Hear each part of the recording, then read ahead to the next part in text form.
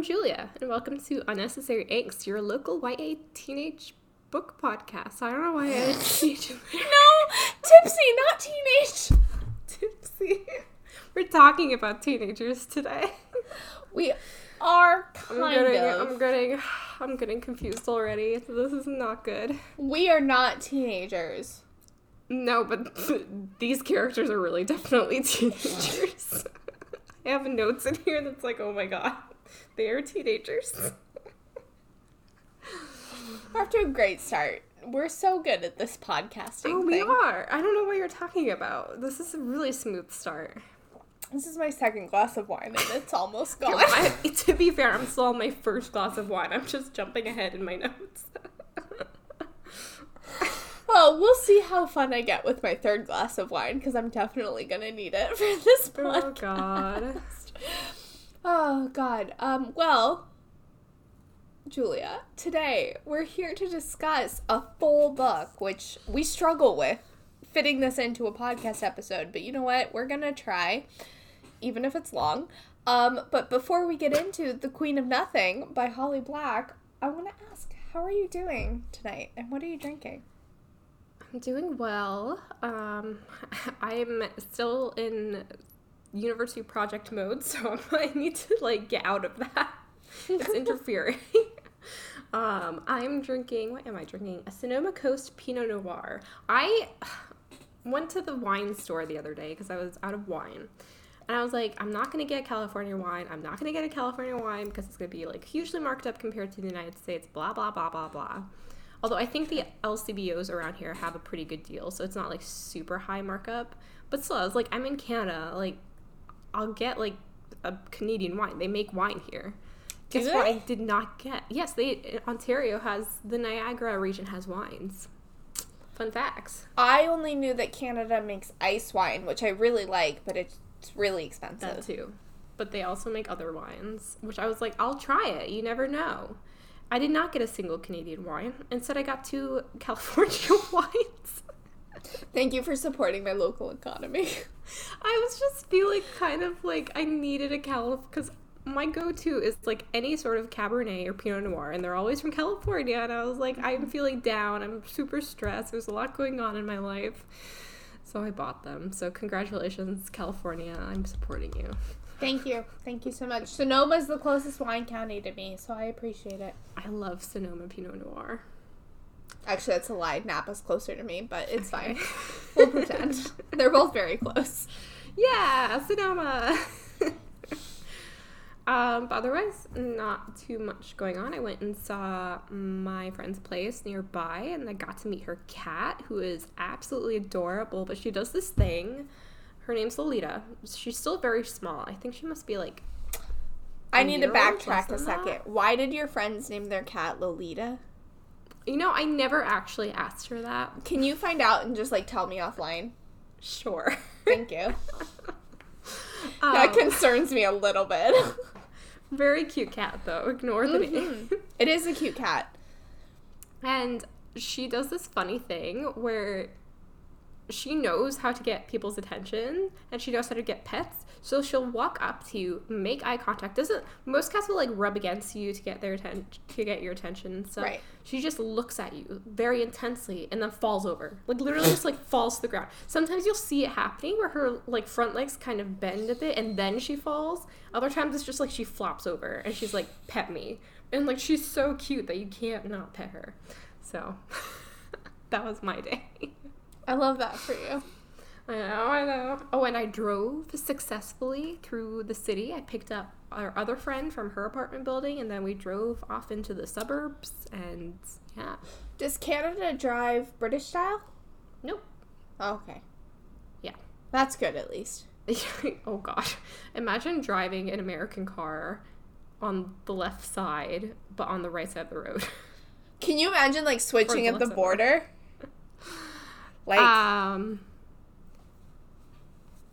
No. I feel that would be awful. Right? I wonder how Europeans do it, because don't they take their cars over by between ferry France? Sometimes? Yeah. I don't know. I'm gonna look this up. Anyway, I don't have to worry about that because Canada is the same as us. So Amazing. they drive on the right side of the road. Good job, Canada. Yeah, anyway, what are you drinking and how are you? Well, my rosé is almost gone because I've had such a good time catching up with you so far. I am drinking a rosé from my new wine club winery that I joined because I joined a wine club because I'm an adult now.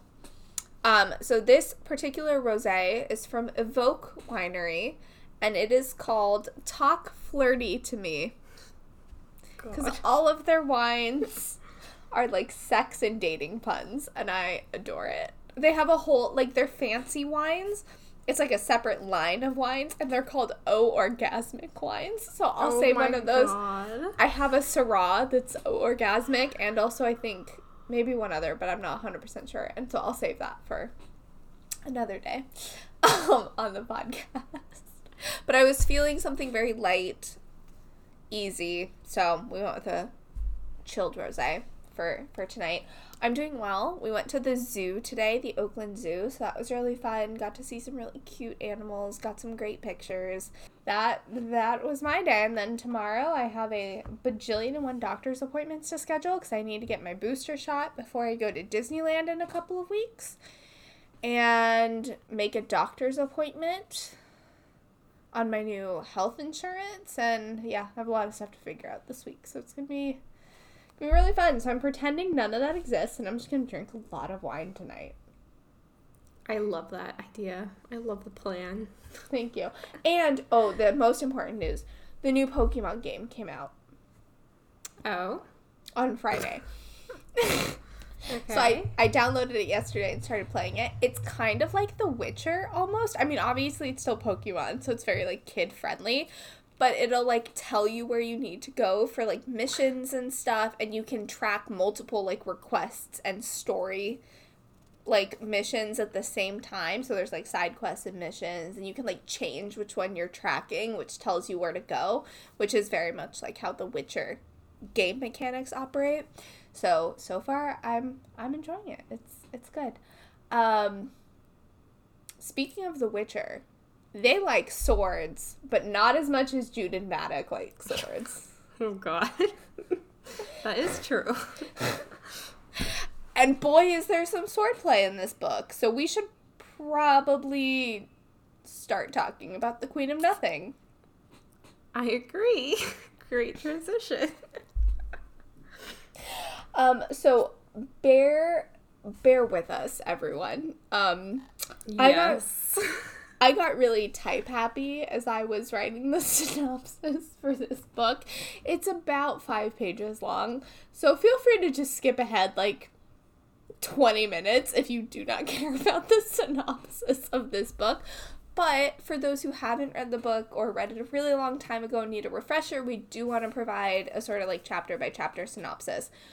We will not be saying what chapter we're at because I did not write that down, but it's the sense of the book. It's all fine.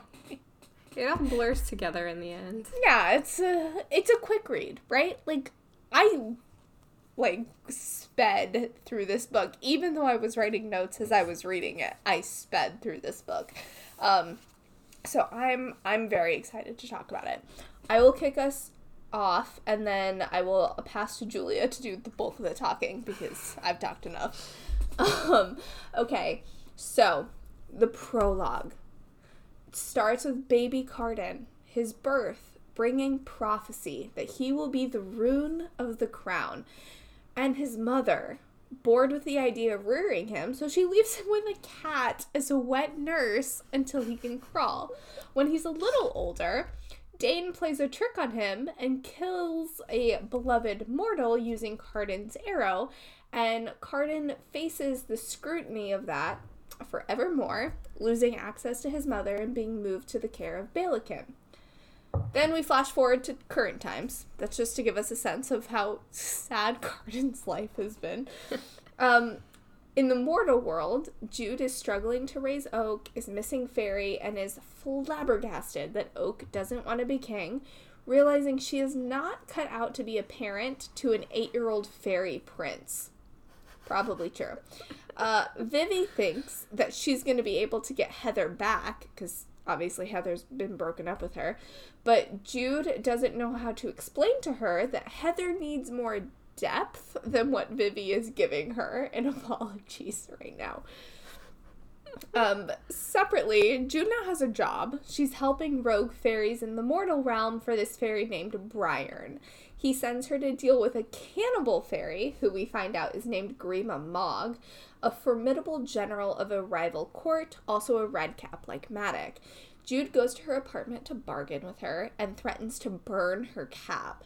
Then they chat, and Jude agrees to fight her to get her to promise to stop eating folk, and she admits that she knows something about Cardan as well. They fight, Jude wins, and Grima Mogg tells her that Madoc has allied with her old court, the Court of Teeth, and they plan to dethrone Cardan soon.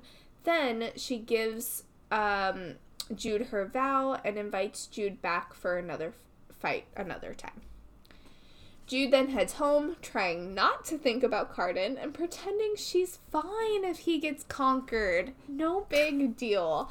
She runs into Heather. They chat about love, Jude questioning why she has the feeling she does for Cardan, and Heather helps her up to the apartment since Jude is hurt from this fight. And then Taryn is waiting for them there.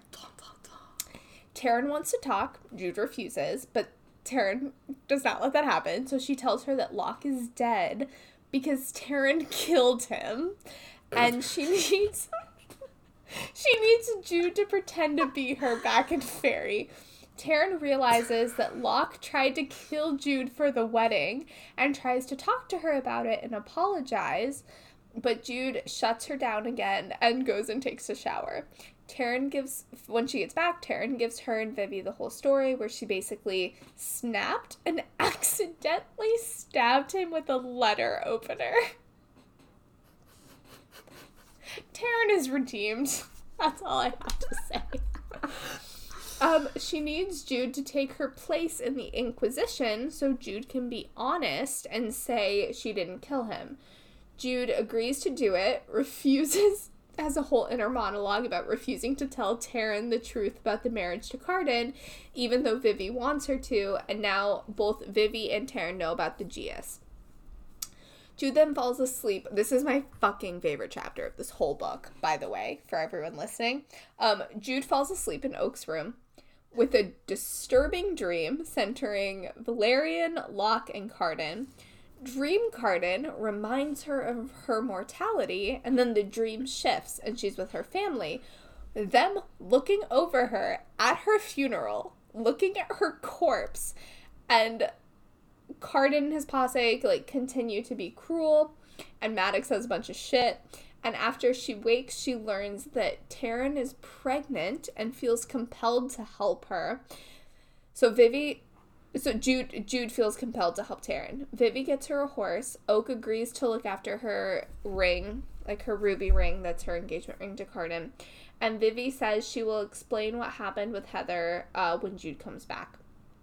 Jude wanders around Locke's estate pretending to be Taryn, realizes that Taryn may have wittingly or unwittingly been eating fairy fruit while she was living there, and she also finds the enchanted earrings to wear the next day when she has to see Cardan. Take it away, Julia. Also, just saying this before I continue the synopsis, we need to talk about our favorite chapters, because I also have a favorite chapter. So. Oh, okay. We can talk about that after. Yes, definitely. Okay, so continuing on, Jude heads to the High King's court for the inquest as Taryn, unused to moving through crowds without her old protection.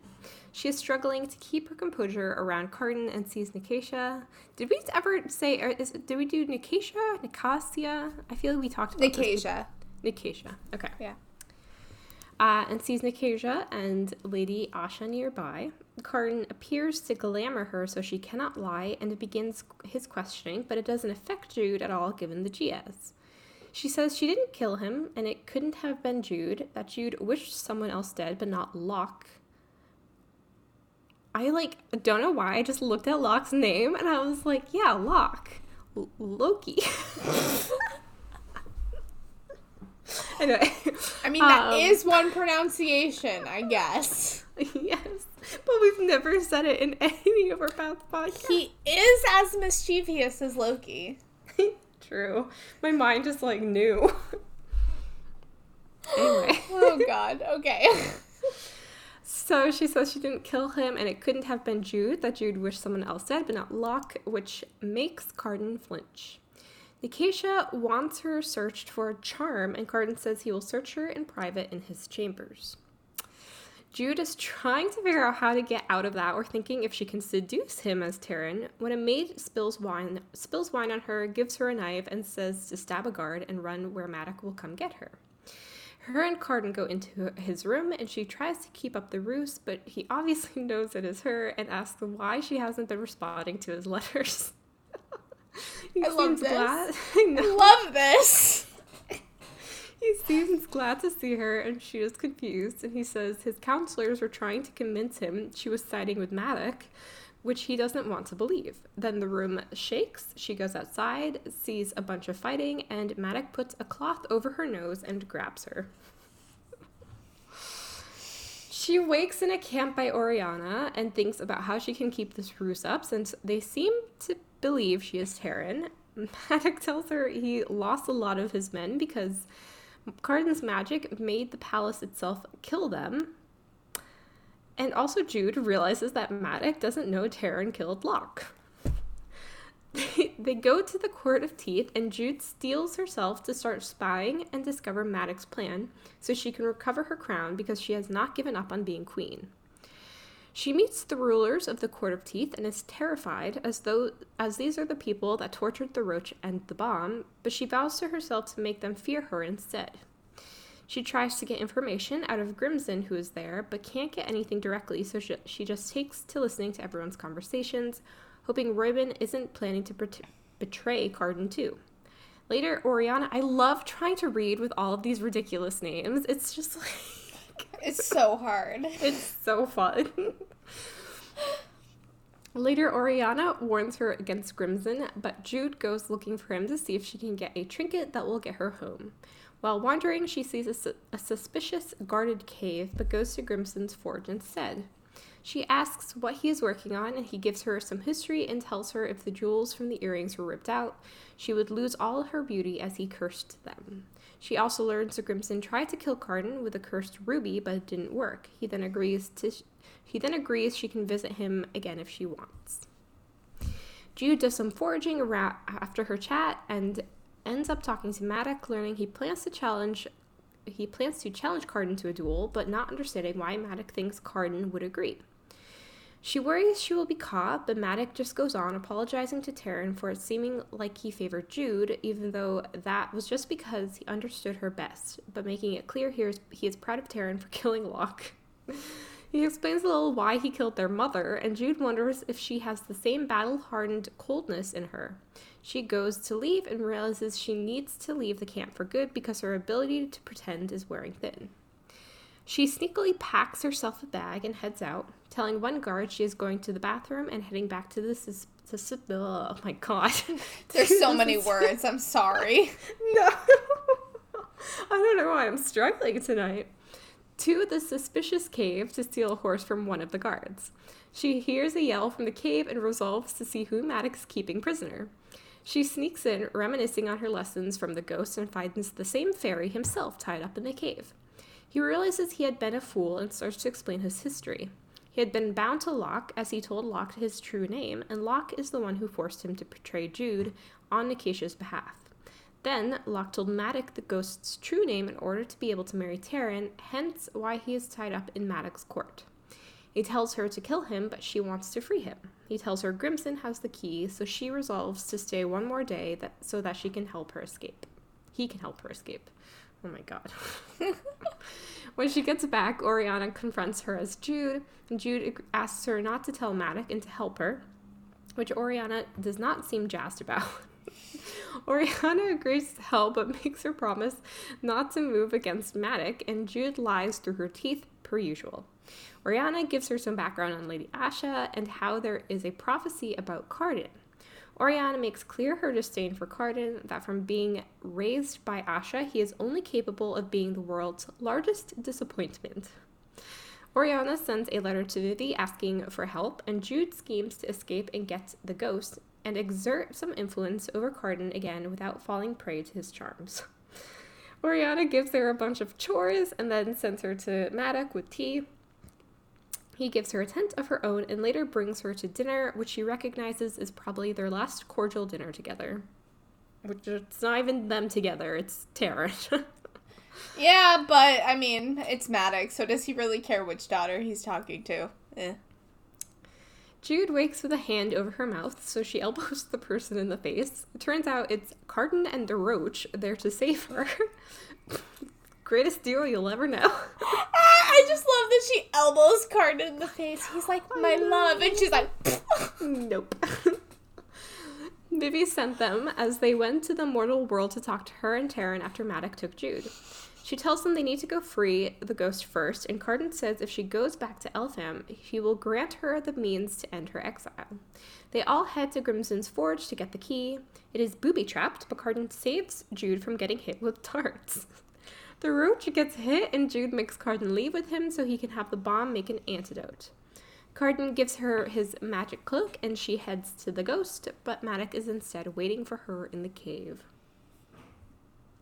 Her and Maddox circle, and she is mollified by the fact he didn't instantly know it was her. Do you like my use of big words? I do. I was like, oh, okay, we're going there. We are, yeah.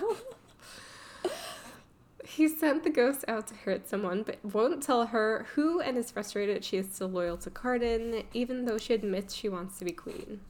She runs from him and then turns and is able to stab him in the side, but she is not ready for a true fight with Maddox at full strength. They start to fight, and he gets her cloak off her and stabs her in the stomach. She manages to rally, and then from nowhere, 3 arrows fly, and one hits Maddox. They are followed by Vivi, Taryn with Jude's sword, and Grima Mog. Vivi tells Maddox how excited she is to kill him. And Maddox tries to convince Grima Mog to help him, but she refuses, and he eventually retreats. Jude tells them to pack her wound with dirt and leaves, hoping some of Carden's earth magic will tie to her given their marriage. Taryn didn't realize they were married, but goes to start stitching her up. Where Jude's blood falls, flowers start to grow, and Grima Mog acknowledges her as the queen, asking for commands. Jude tells them she is going to go after Carden to save him, and Taryn gives her Nightfell and the Ragwort pony. Jude goes back to Elfham and goes to Maddox's house to get clothing so she can sneak into the palace as a disguised bard.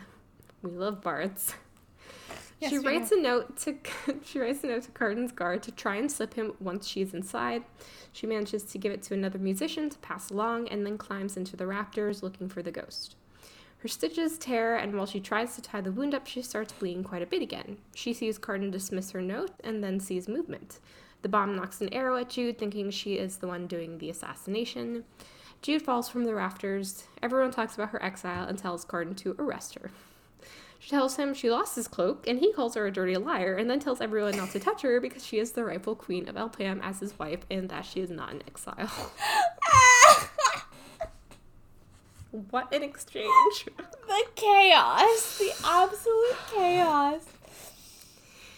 So Jude wakes up in Carden's room, aching but no longer dying and alone. She goes to bathe and clean up and then puts on some of Carden's clothes. She wanders to her old room where Tatterfell and Oak are playing Uno, and she learns that her sisters and Heather are at dinner with the High King. I love that they're playing Uno and Fairy. Tatterfell helps her get ready for dinner to befit her new station. Then Vivi, Taryn, and Heather come in and catch her up on the circumstances of their travel to Fairy when Carden shows up at the door. Carden takes Jude on a walk with him as his queen and not as his senescal. Yep. Definitely how it's pronounced. Don't judge me. I think it's seneschal. It has to be, right? Seneschal, because that's the only way it would work with the S. Do you want me to check it on Google? Yes, I do. Okay. I don't want to be a complete idiot. Keep going, and I'll tell you in a second. The roach is not dead yet, but the bomb cannot wake him, and Maddox sent Carden an angry message blaming him for Jude's death. They have a chat in the rose garden before heading to the council meeting for Jude to spill Maddox's secrets. Cardan tells her he hates having to worry about her and that his letters were begging her to come back, which confuses her.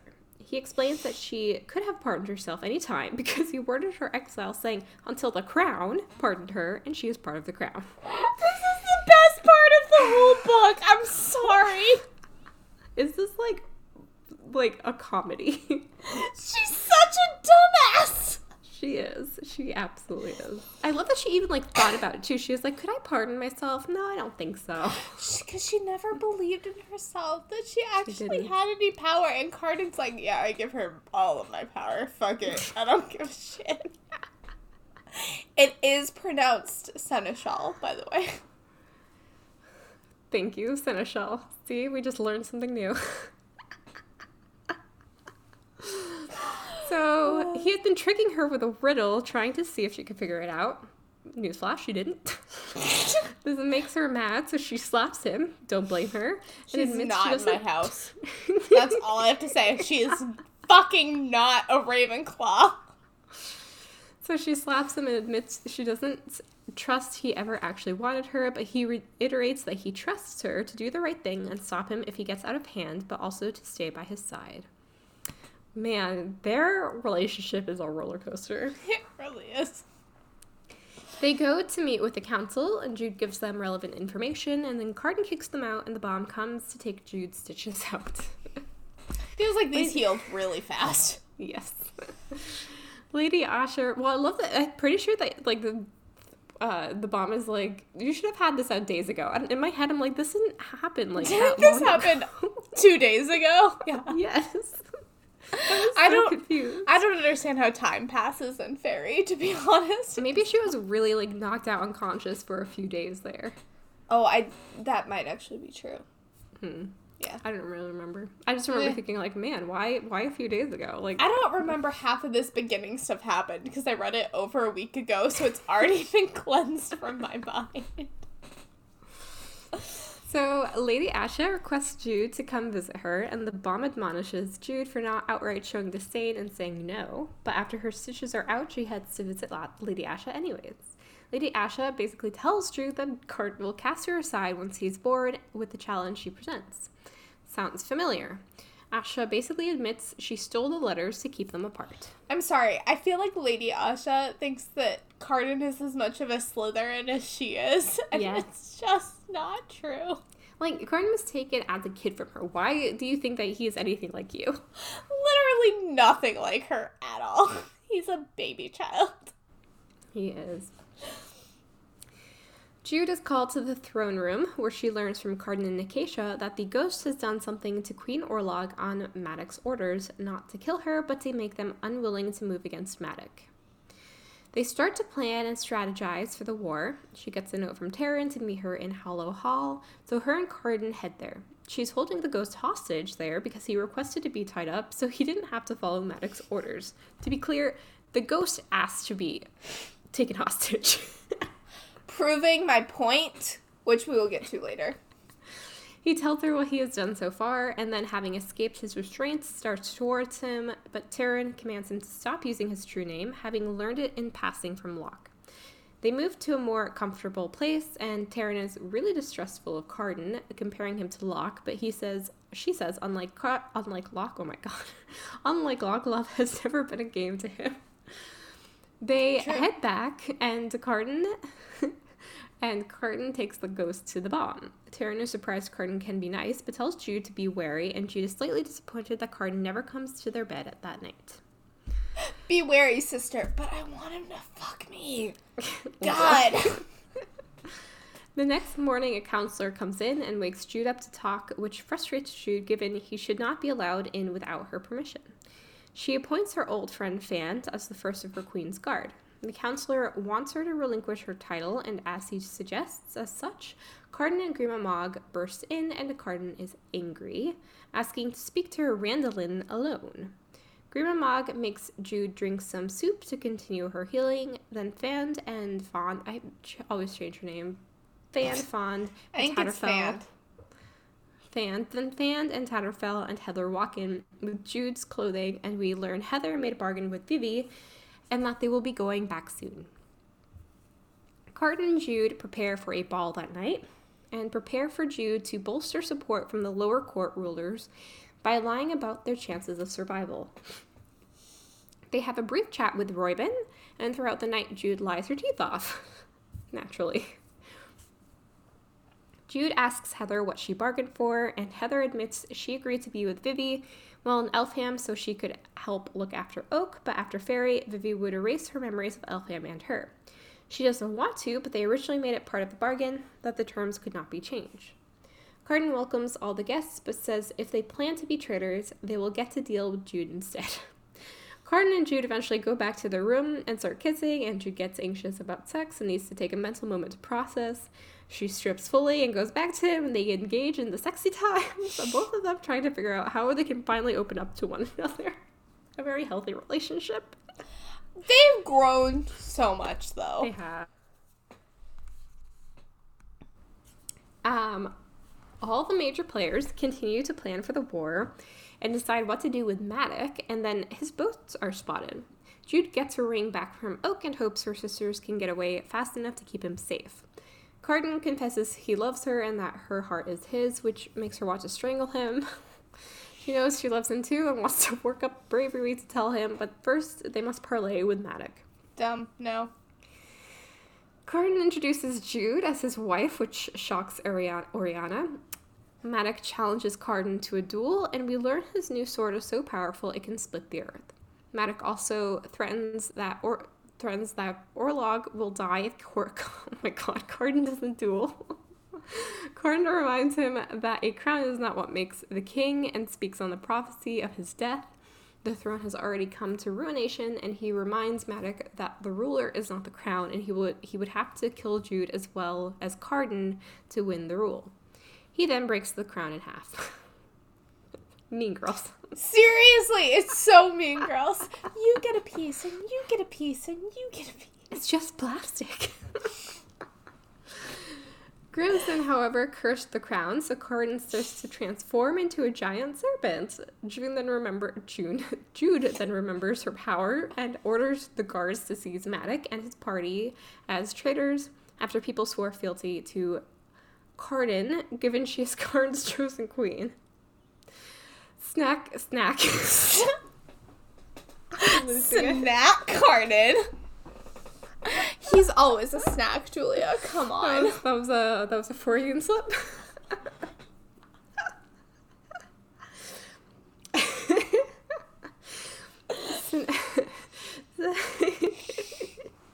You got this.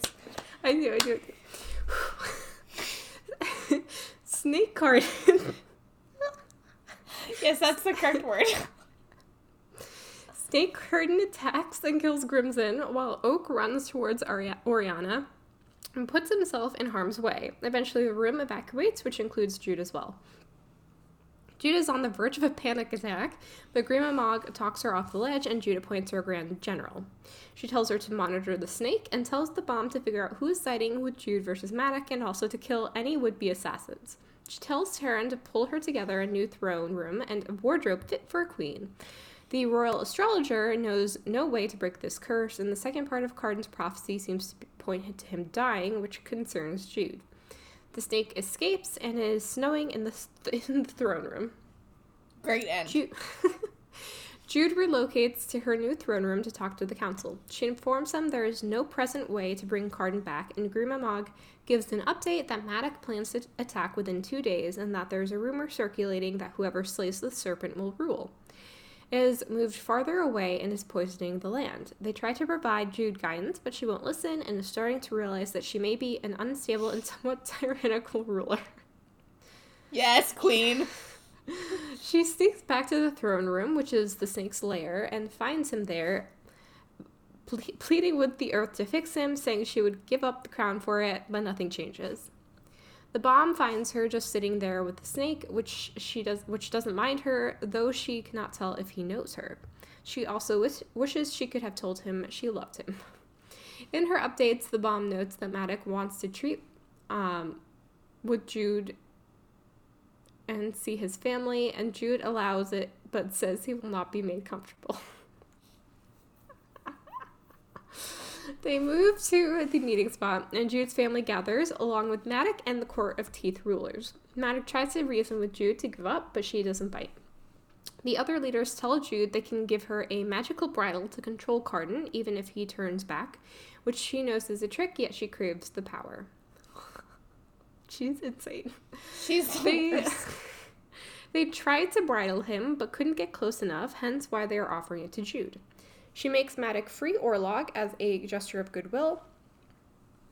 She agrees to certain terms in exchange for the bridle and the instructions, but then later sends a message to Nicatia asking for help. The girls and Oak sit around talking about what to do, and Taryn decides she is excited about the baby and ignores Vivi's suggestions about abortion and adoption. Heather tells a fairy tale she found about a snake, but did not find anything that seemed useful in the library. Jude goes to her room where the bomb is waiting and asks her to try and use her earth magic to heal the roach. They head to him and she tries and succeeds in waking him, and he tells the bomb he loves her. She tells him he isn't dying and that she loves him back. Yay! I think he says like 4 or 5 times, I'm dying, but I love you, but I'm dying. And she's like, you're not fucking dying. They're like, you're Stop. fine, dude. And he's like, but I love you. If I don't have another chance to tell you. And she's like, you will. You're not dying. I want to spin off with them. Same. They visit Mother Marrow and Severin to learn more about the bridle, and they tell Jude the instructions she was given would bind her to it and let her know it follows a command word, likely Crimson's name. She dresses for dinner and plans how she is going to keep Maddox in the Court of Teeth in line while announcing the alliance, and ponders if Carden is holding up okay. She makes a big speech at dinner telling all the lower courts the next day is for trapping the serpent and that she has struck the alliance. Then she sends Lady Nor from the Court of Teeth to talk to Lady Asha. Then Jude talks to Royben, who basically tells her he is fully in her corner, right as Kay drifts away and punches Nicatia in the face. Yes! Sweet justice. Yes! Jude gets stopped by Maddox as she heads there, but is able to pull out 3 strands of his hair. Her and Nicatia go talk, and Nicatia wants Jude to cure Carden and tells them about their friendship and how much love Carden has always seemingly had for Jude and for mortals in general, as he used to free them from Balakin whenever he could. They both reach a peace, but realize they don't know how to help him. Vivi and Taryn bring Jude an ancient set of armor made for one of the earlier queens, and she preps for the fight. She doesn't know if she can win, but she is prepared to turn the trick back on the Court of Teeth by binding Maddox and Lord Gerald and the snake via the bridle rather than herself. She rides out to find the snake Carden, Snack Carden, with Grimamog, and once they happen upon him, she slowly starts to approach. She realizes she can't capture him and force him to live in her servitude as a servant, that she cares too much and he wouldn't want that. So she chops off the serpent's head. Serpent's head. Why did I write I love serpent? the notes in serpent's so head. Sorry. And the battle erupts around them. Grimamog attacks Lord Gerald for her while she composes herself. Then Nicatia and her army arise from under the sea. Under the sea. Not quite Little Mermaid vibes. No. Carden arrives out of the snake's body, covered in blood and naked, and tells everyone the king has returned while Jude jumps into his arms. Again, he's fully nude. She Carden does not care. No, Carden refuses to put clothes on. And tells Grimamog she can put Maddox in chains, and once Carden and Jude are alone in their carriage, he is able to deflate a little and get the story. He goes to the throne room and fixes all the damage, but makes 2 matching thrones instead of 1, so Jude can rule beside him. They both go to their separate rooms to bathe, and she runs into Heather, who tells her that Vivi is going to try from scratch to make Heather fall in love with her after she has wiped her memories, and to be truthful, her own hero's quest. Kind of sad, but cute. Another spin-off that we need. Yeah, exactly. Jude goes back to the royal chambers. Tatterfell cleans and dresses her, and she heads to the revel where they are eating the cooked serpent. Weird. That's very weird. Her and Carden dance and then sneak away, and she tells him she loves him, but he doesn't believe her because he doesn't believe himself lovable. My heart. So she tells him how she came to fall in love with him. He believes her and tells her he always recognized her even as a serpent. How romantic. At the coronation, Oak crowns both Jude and Cardan with new crowns, given he is their heir at present. Cardan then gives some presents, Maddox's new sword to Grima Mog, locks Este and Atoll pardon to Terran, and magic masks to the Court of Shadows so they can be concealed, and it is made extra obvious that the ghost is crushing on Terran. Another spinoff. Another spinoff. Then Jude gets to give the punishments. Love it. This is the second best part of the book. For the traitor soldiers who don't wish to atone, they have to live as falcons and can only become fairies again if they don't injure something for a year and a day. For the ones who do wish to atone, they can come back, but their hands will be stained red. The Queen of the Court of Teeth, the child, agrees to swear fealty, which Jude allows because Oak asks to save her, and then after Jude makes the mother swear fealty to her daughter. Then Jude disbands their court and seizes their land. Yes. This is such a powerful... You ain't a princess no more. She, played with her prey. Oh my god. Maddox is last, and she makes him forget the ghost's true name, swear loyalty to her and Cardan, and then banishes him to the mortal realm for the rest of his life and never to touch a weapon again. Best Does that mean, he can't even touch a knife? Yes! He can't butter his toast. Not that he eats toast, but still. He's gonna have to just eat ramen for the rest of his life, cooking with chopsticks. Yeah, but the stove could be considered a weapon. Not really, no, because it's not really movable. Oriana decides to move with Maddox, and Oak wants to stay in the mortal realm longer to be with his parents. Vivi is excited about his exile because she can laugh at him struggling to learn the mortal world, and she is slowly starting to rekindle with Heather. Cardan decides to come with them to the mortal realm for a party, and Jude is filled with dread. He does okay, and they throw a little apartment pizza party to celebrate the marriage. I'm sorry, Yeah. I just love the fact that they go to their apartment and just eat a bunch of pizza to celebrate their marriage. Oh god. It's the best. It's so good. It's way better than any Harry Potter epilogue. Right? Yeah. Come on. Totally. Who doesn't love a good pizza party? As a special extra thing, in addition to the lovely synopses that Julia just read, we also have some of the letters that dear Cardan wrote to Jude while she was in the mortal realm. So I just want to read some of these. The following letters were delivered by the High King's messenger into the hands of Lady Asha, who burned each one, a few in the flame of candles and the others in her hearth. So she pulled a Dobby in Chamber of Secrets. Jude, you are perhaps only being overcautious, but I'm writing to inform you that all is settled between the Undersea and Elfhame. The treaties are signed in seafoam and blood. Expectantly, Cardan. Jude, since I cannot imagine there is much in the human lands to interest you, I can only suppose your continued absence in Elfhame is due to me. I urge you, come be angry at a nearer distance. Cardan. Jude, you are in no mood for games. Very well. I am in no mood for them either. Let me write it outright. You are pardoned. I revoke your banishment. I rescind my words. Come home. Come home and shout at me. Come home and fight with me. Come home and break my heart, if you must. Just come home. Cardan. Jude, not even responding to my missives is ridiculous and beneath you, and I hate it. Cardan. He is a child. To the High Queen of Elfhame. Above me is the same silvery moon that shines down on you. Looking at it makes me recall the glint of your blade pressed against my throat and other romantic moments.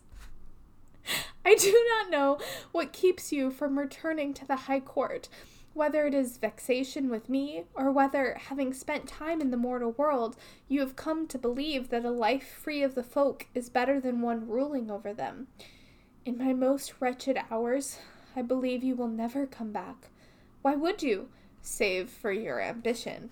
You have always known exactly what I am, and seen all my failings, all my weaknesses and scars. I flattered myself that at moments you had feelings for me other than contempt, but even were that true, they would be but watered wine beside the feast of your other greater desires.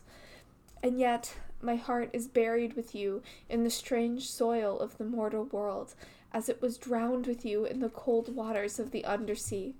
It was yours before I could admit it, and yours it shall ever remain. Cardan. And then there's one where he just writes Jude like 70 times in all capital letters and then says, "Please, Jude!" Man who's desperate. I just thought that was a fitting way to end their love story. Absolutely. Mm-hmm. So, Julie, what's next? All right. Should we talk about it? We should probably talk about it a little bit, yeah.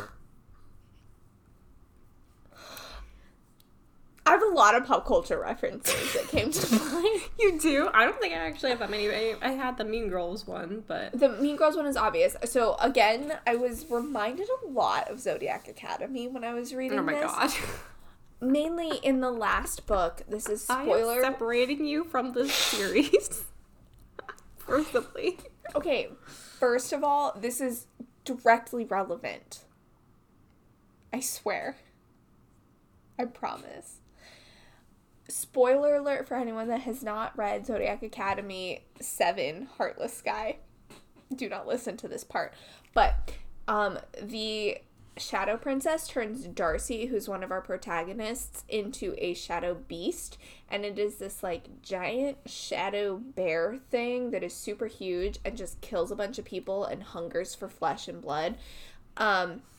And she can't control herself, but it's like still technically her, and it's a curse that the Shadow Princess places on her, and no one can figure out how to break it, which is like Serpent Cardan.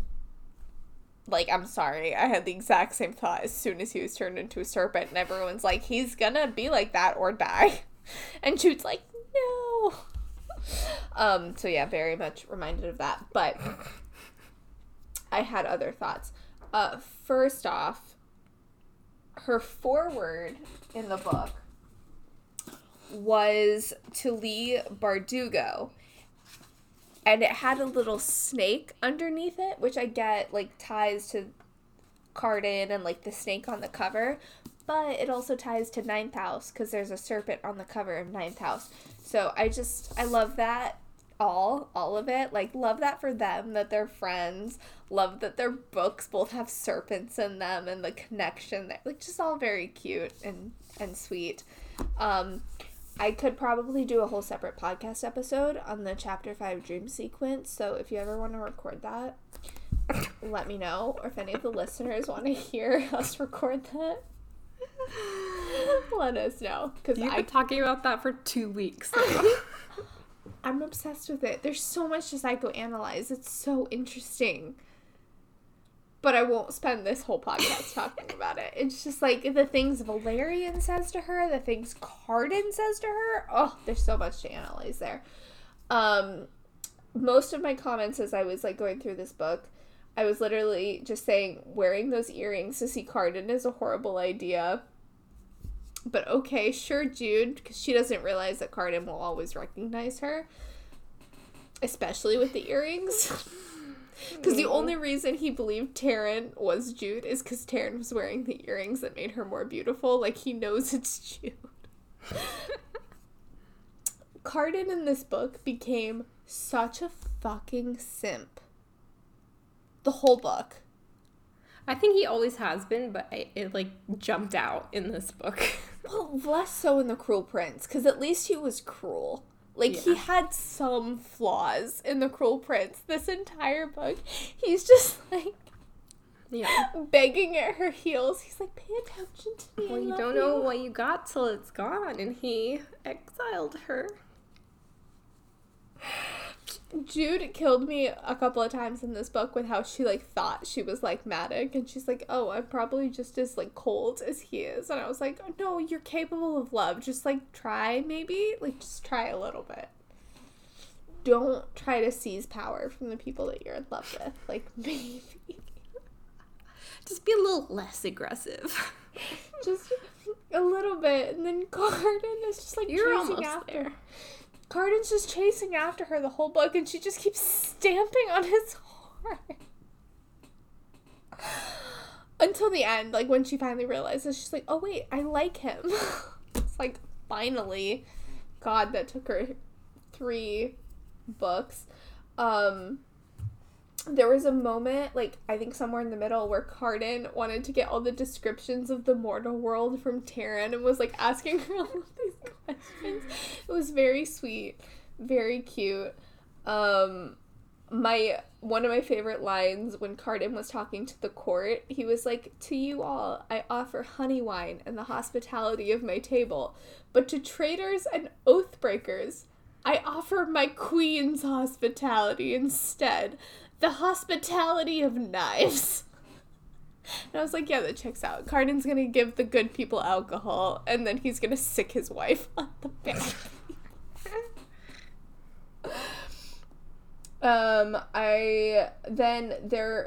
I'm sorry, but Vivi goes to the library to look for information on cursed snakes. What's that a reference to? HP, maybe? Just a little bit. It was, like, so direct. I'm sorry, but... and then the hair thing with, like, the hair, where she, like, grabs a couple pieces of Maddox's hair to, like, bind him to the bridle, and it's all about, like, the hair binding to the bridle. Felt very Polyjuice Potion vibes. And then Cardan freeing mortals from Balakin? We find out so much character development in this. He's such a Hufflepuff. Like, we've been calling him a Hufflepuff, but it's just It's real. It's so confirmed. I can't. And then, last thing I will say, I loved all of those punishments. Jude did an amazing job coming up with, like, witty and fun punishments. Those are my comments. Sorry. I love it. I love that you connect everything to everything else. Normally it can be more challenging, but there were some glaring moments in this where it was, like, so clearly tied to other things.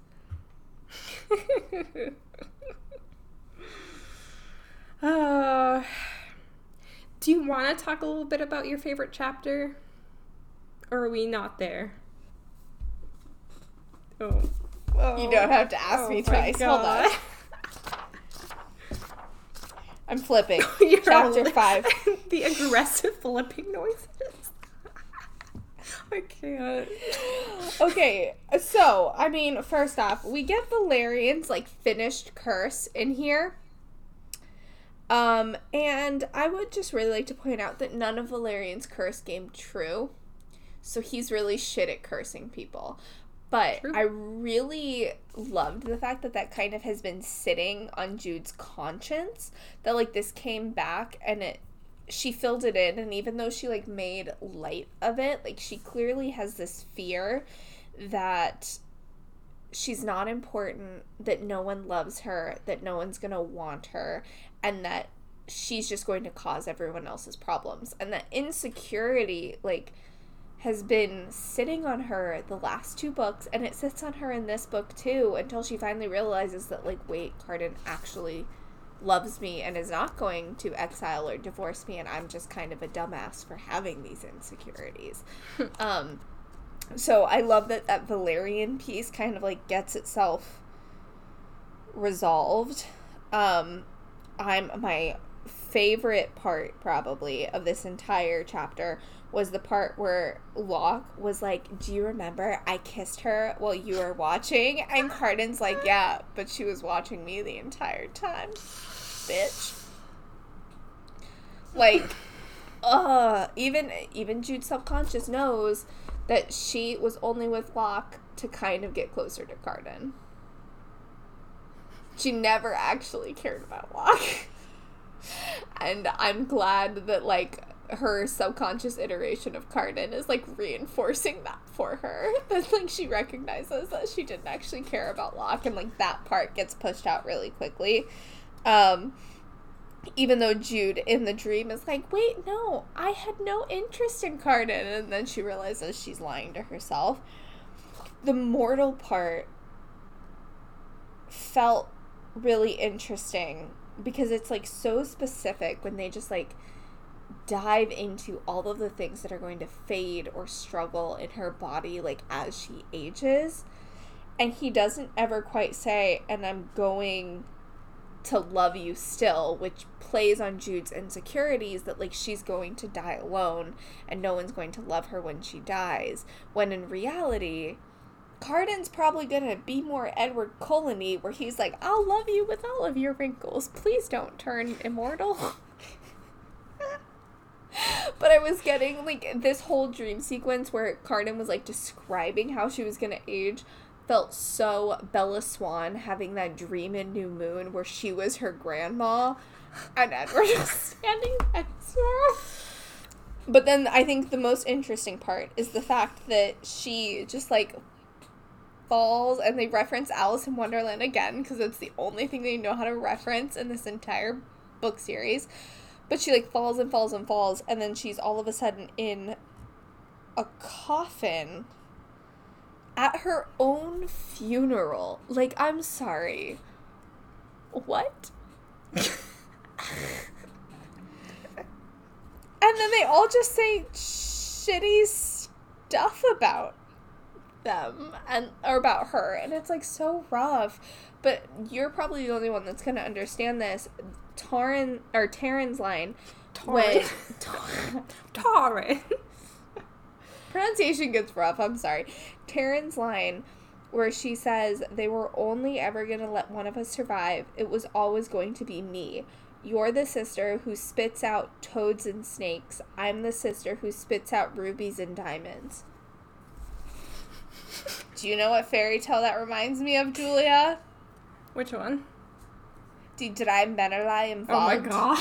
You know what I'm talking about? Yes, I do, because you've talked about it so much. It's my favorite fairy tale. Oh. But you're going to have to explain it, because I'm the only one who's going to know. Okay, so there's this old German fairy tale from the Grimm brothers, and there's a girl and her stepsister, her stepmother's evil, blah, blah, blah, Cinderella, all that crap. And the stepmother sends the pretty girl, like the innocent blonde girl, out into the woods in a paper dress to search for strawberries in the middle of winter. And she happens across a house of dwarves, and she offers to share her very stale bread with them because that's all that she has to, like, sustain herself through the day. And because she's so sweet and offers to share, they bestow her with magic gifts. So every time she speaks, gold coins pour from her mouth, and she has all these other, like, magical things. A prince is going to fall in love with her, blah, blah, blah. So they realize that she has all these magic powers now, and so the stepmom is like, well, I'm going to send my daughter out to get these same magic powers because she can't be, like, less accomplished than the stepsister. So she sends the stepsister out into the woods, and the stepsister comes with a full meal, like, warm cloak, all of this stuff. She happens across the three dwarves, and the stepsister does not offer to share and basically tells them to fuck off, and so they curse her, and she literally has to spit toads from her mouth. So one spits gold coins, and the other spits toads. And it's a fairy tale, and these are fairies, so I rest my case. I don't know what my case is, but... she took inspiration. She doesn't believe that Cardan loves her, which is why she thinks he's lying when he says, I love you. And it just is so sad. It's such a, like, unhealthy relationship because they both really do care about each other. But they just, like, can't get to this, like, meet each other halfway, you know? No. Jude can't get there. Cardan's willing to give up literally anything. Also, I mean, yeah, but he also, like, in the past has given her reason to doubt him. Yes, So- 100%. And he recognizes that. But, like, Yeah. she's like, I can't trust anything that you do. And he's like, I literally made it so easy for you. I was just trying to protect you. Come back to me. I love you. And she's just like, everything you've ever done to me is a lie ever. And he's like, I fucking married you. Was that not enough? God damn it. Like, Cruel Prince Cardan, I completely agree that everything that he did, like, is questionable, and she spent a lot of time in The Wicked King coming to terms with that.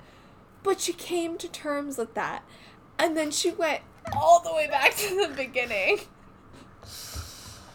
with the exile that she could have just fixed herself. And again, most of it is her insecurities. Like, I think a lot of Jude's insecurities, which are valid, are what's bringing a lot of toxicity to this relationship, but all of her relationships. Her relationships with her sisters, her relationships with her family, her relationships with Elfame. She's just really insecure, and she needs a lot of validation to feel okay in the decisions that she makes. Because she is a teenager. They are teenagers. And she has angst. Oh, very unnecessary angst So everywhere. unnecessary. Oh my god. This is like Well- the poster child for our podcast. Seriously. It didn't feel like that in The Wicked King, but damn, it felt like it here. Yep. What were your general thoughts about the book and your favorite chapter, Julia? Tell me. Well, it's been interesting reading it back because, I don't know, like, it's my favorite book because I think there's a lot of action and you really get to, like, the kind of resolution of it kind of satisfied me in a way that I feel like is really hard sometimes with the Way series. It's really difficult to come up with a good solution that makes everyone happy and is also realistic to the plot. I will say the whole serpent thing at the end still, like, I was like, maybe reading it a second time it'll be different, but it's still kind of like, it just kind of comes at you. That's the last thing that you're expecting. Yeah. Like, is it a good ending? Sure. Is it great for the screen? Yeah, but like, why are we doing a serpent? Are we in the Chamber of Secrets all of a sudden? Yes. Like, that's the image I had in my mind, was that serpent from the movie. Same. But then he, like, walks out of the serpent's body naked, like the day he was born. And I just, like, I couldn't take it seriously. I don't know why. I agree. I think it felt too easy. Like, I mean, I get it's Yeah. YA, but a lot of YA has given us challenge and sadness and despair in a way that we need, and bittersweet, you know, something that we need to look through. And I think Wicked King was my favorite still. I was hoping it was going to be Queen of Nothing, and there are a lot of things I love about the Queen of Nothing, but the way it wrapped up was too clean and too easy that just didn't feel like a correct resolution to the story. Like, I needed more grit, I needed more punishment, I needed more you know, for it to feel like fully resolved.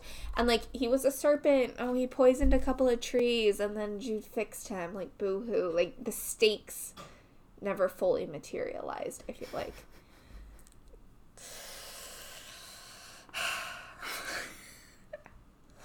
Anyway. What was your favorite chapter? So my favorite chapter was 23 because, let me open this up again.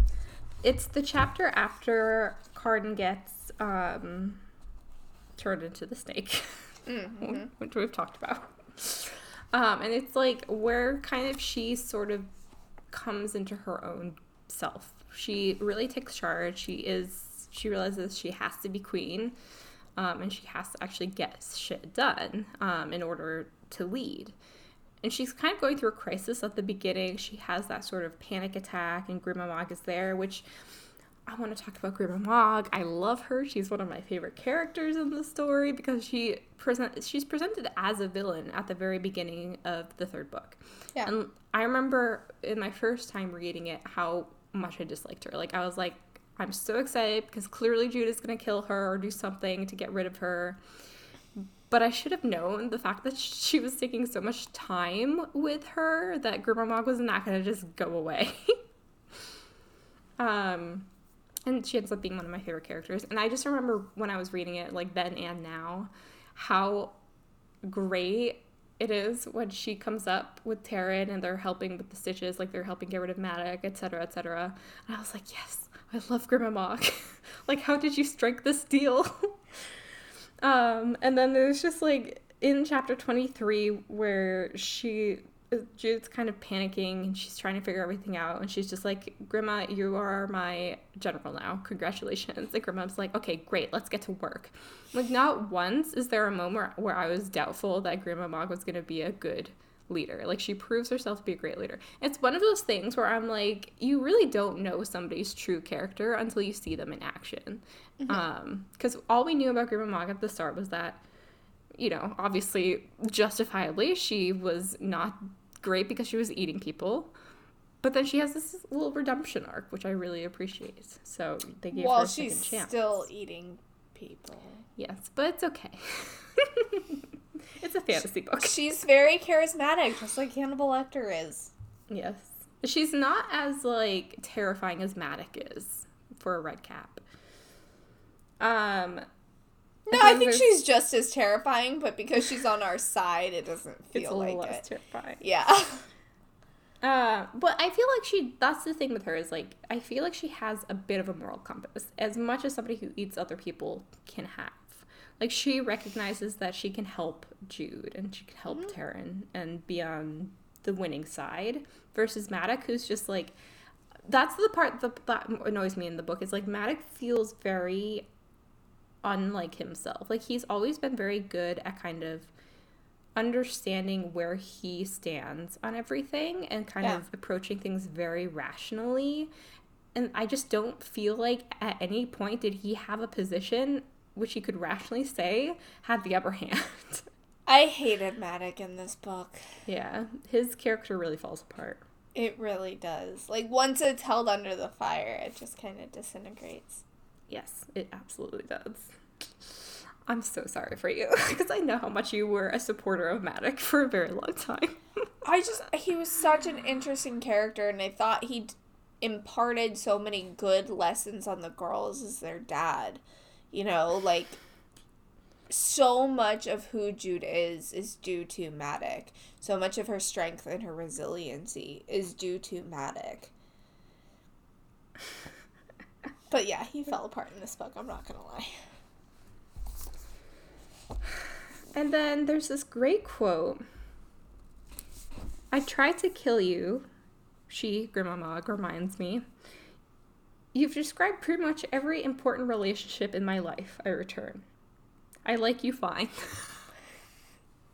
I can't with her. Judith's so dramatic.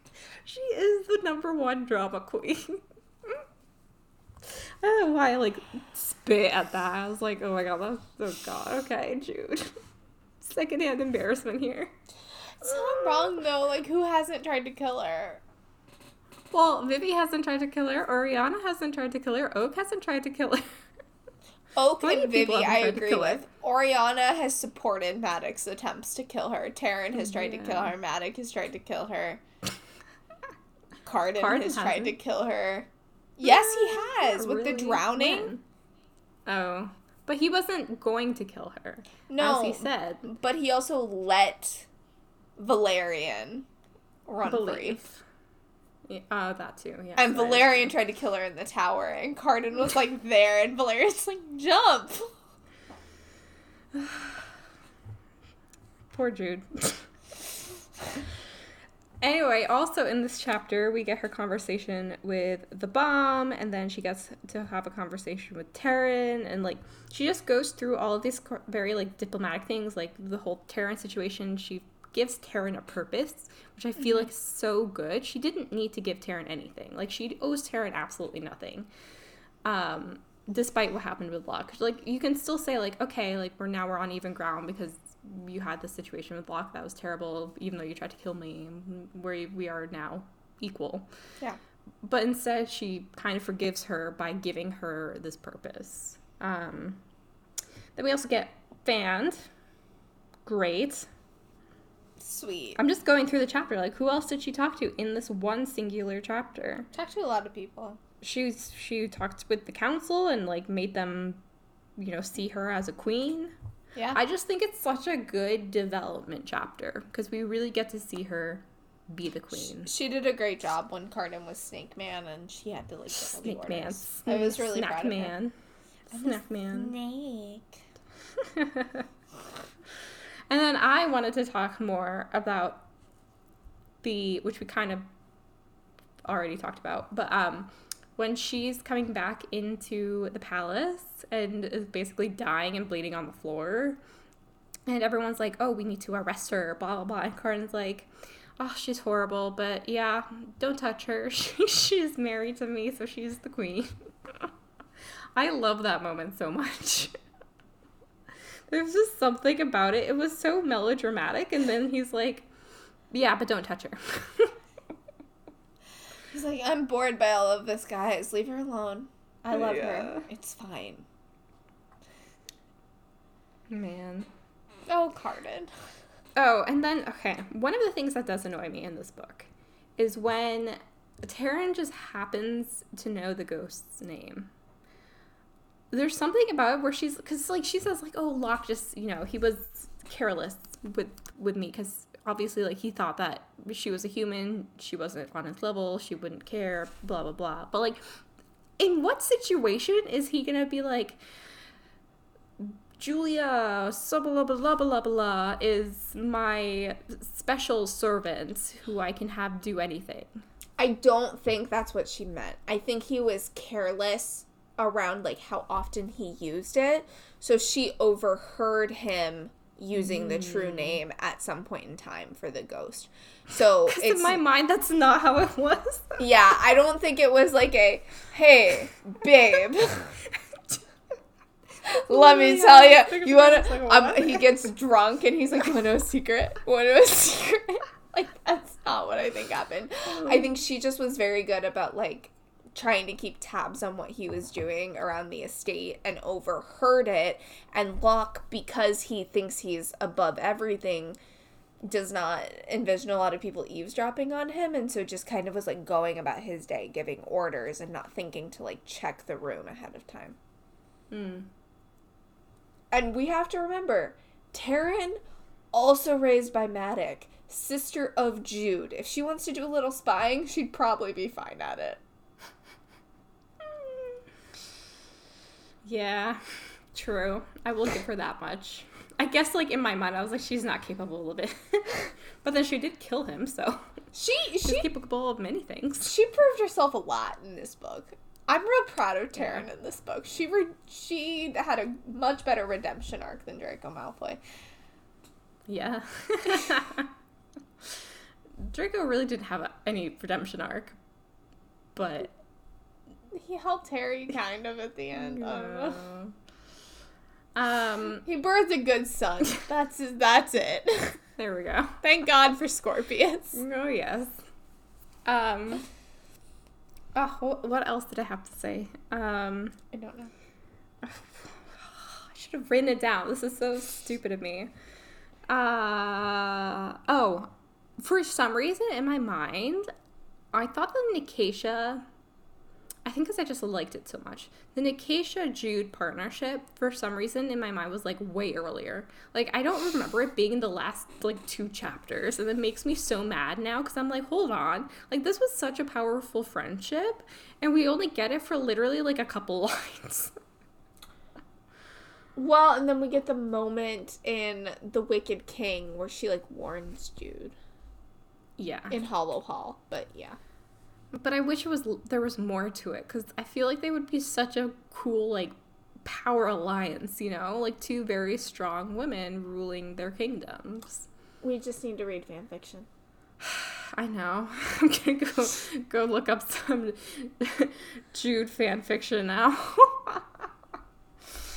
I would not be surprised if Jude and Cardan, like, occasionally invited Nicatia into their bed and did, like, a polyamorous Oh my god, okay.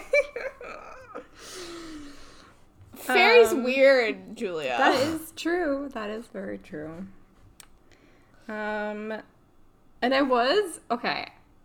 So on a lot of these like fan castings, I don't remember his name right now, but he's a British actor, and he's in the new Gossip Girl reboot. And I was actually literally watching the new Gossip Girl recently. Mm-hmm. Everyone will know what I'm talking about. It's the Chuck lookalike. He gets fan casted a lot as Carden. I don't see it, but I can understand it. And his character actually has a lot of threesomes. So, you know, maybe it's not Thomas too out Doherty. there. Yes, that's him. He's very easy on the eyes. Yeah. But he's not a Carden. He doesn't have No. black, dark, curly hair. He has no tail. Which, by the way, segue into my other point. The part where they are making out. Every time I read that, I had to put the book down. I was like, not this again. That's so much worse than... It's my one biggest pet peeve. It's so much worse than a quart of silver. She didn't flames have and to all add stuff. that in. She didn't have to put it in. There was no relevancy to it. It's YA. Like, can you not? If you're writing stuff for furries, leave it in adult fiction. I can't. It ruins everything. Like, it's such a good scene. I mean, besides the fact that they're, like, having sex while not fully trusting each other, that's a whole other problem. But, like, the intimacy is described very well. But then you have this tale. Listen, I think what we have to focus on is if Jude's into it, she's a consenting human. But Jude's used to it. Like, there's so many weird folk around Fairy that... Right, but we're not her. having sex with Carden. Jude is. I know, but we have to read it. I don't want to read that. You can read it and be happy for Jude, but also not be into it at the same time. That's the line that I've drawn. Like, I am not into it, but, like, good for her. Have fun, girly. Live your best life, if you think that's it. That's all I had. I'll leave it there. So, Julia, do you want to compare how well I did? I do. For I'm my very excited 'cause I do predictions? not remember these at all. How should we do this? I just want you to go through them. Okay. Come on. All right. How terribly did you do? Okay, so first prediction. Carden, by banishing her, was doing a thing trying to keep her safe and doesn't actually want her gone. And it's going to take Jude a while to come around to that idea. But she obviously will because she did the same thing to him by making him king. I would say this is about 75% correct. Yeah, I would agree. Now, Jude does come around to it, but only because she's hit over the head with the facts of her and circumstances. But Carden was just trying to keep her safe and did not actually want her gone. So that was correct. The red ring he used in the wedding is going to come back. He spelled it somehow so they can use it to communicate while she is in the mortal realm. So again, the first part is true. She gives it to Oak for safekeeping. Like, it is mentioned in the book, but it is not used in any worthwhile way. Which, if Carden would have spelled it, it would have made his life a whole hell of a lot easier for trying to communicate with her. So clearly, I have better ideas than Carden does. Just True. saying. Okay, the next one. This is so far off. Madoc and Locke are the big bads in the book. Locke wants to hurt Jude further, so he agrees to help Madoc with something, both so he can go after Jude and also so he can make Taryn happy. So wrong. Other than the fact that Madoc is a big bad in the book. So you have like 25% of it. Yeah, but the rest of that's so far off. Yeah. We don't get any Locke in this book, actually. No, he's very dead, thank God. Okay, the next one. Maddox is going to try and create war against Cardan, and that's why Cardan didn't want Jude and Ferry, so she cannot get hurt. That mostly checks out. Yeah. Mm-hmm. Except Cardan wants her to fight, so that part's a little off, but it mostly checks out, so I'm good with that one. I wasn't fully sure that Royvin's deal has been called in since he didn't call it in himself. Dulcimara did. So I thought maybe that his deal might come back into play somehow if they need Royvin to rally against Maddox. Now, it had nothing to do with the deal, but Royvin did rally against Maddox. So you're sort of there. And they did mention the deal again. So, like, I say 50% on that one. That's fair. This next one is so off. Oh, God. Oak will be crowned king. This is why the book is called The Queen of Nothing. Because Jude and Cardan will be married still, but they won't have a kingdom. Nope. Not even close. It was just Queen of Nothing because Jude was letting herself be the Queen of Nothing for, like, the first half of the book. It was self-imposed nothingness. Like, that's all in Jude. Self-imposed exile. Yeah, seriously. And then I also said that this will hurt Jude because she likes the power trip. But she will be fully self-actualized when she realizes supporting her brother is enough. I do think she did achieve more self-actualization by the end of the book. Yes, she did. But she definitely is supporting her brother. But not in that context, yeah. That would have been great, though. I was praying that Maddox comes around and just is the happy dad there to help Oak and doesn't try to manipulate him. I'm so sorry. He didn't try to manipulate him. True. But he was not the happy dad. No. He was the murderous dad. He had no thoughts about Oak at all. No.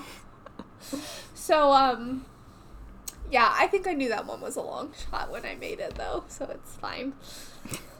Cardan's mom still has a role to play. I think she's going to betray Cardan somehow. 100% she burned the letters.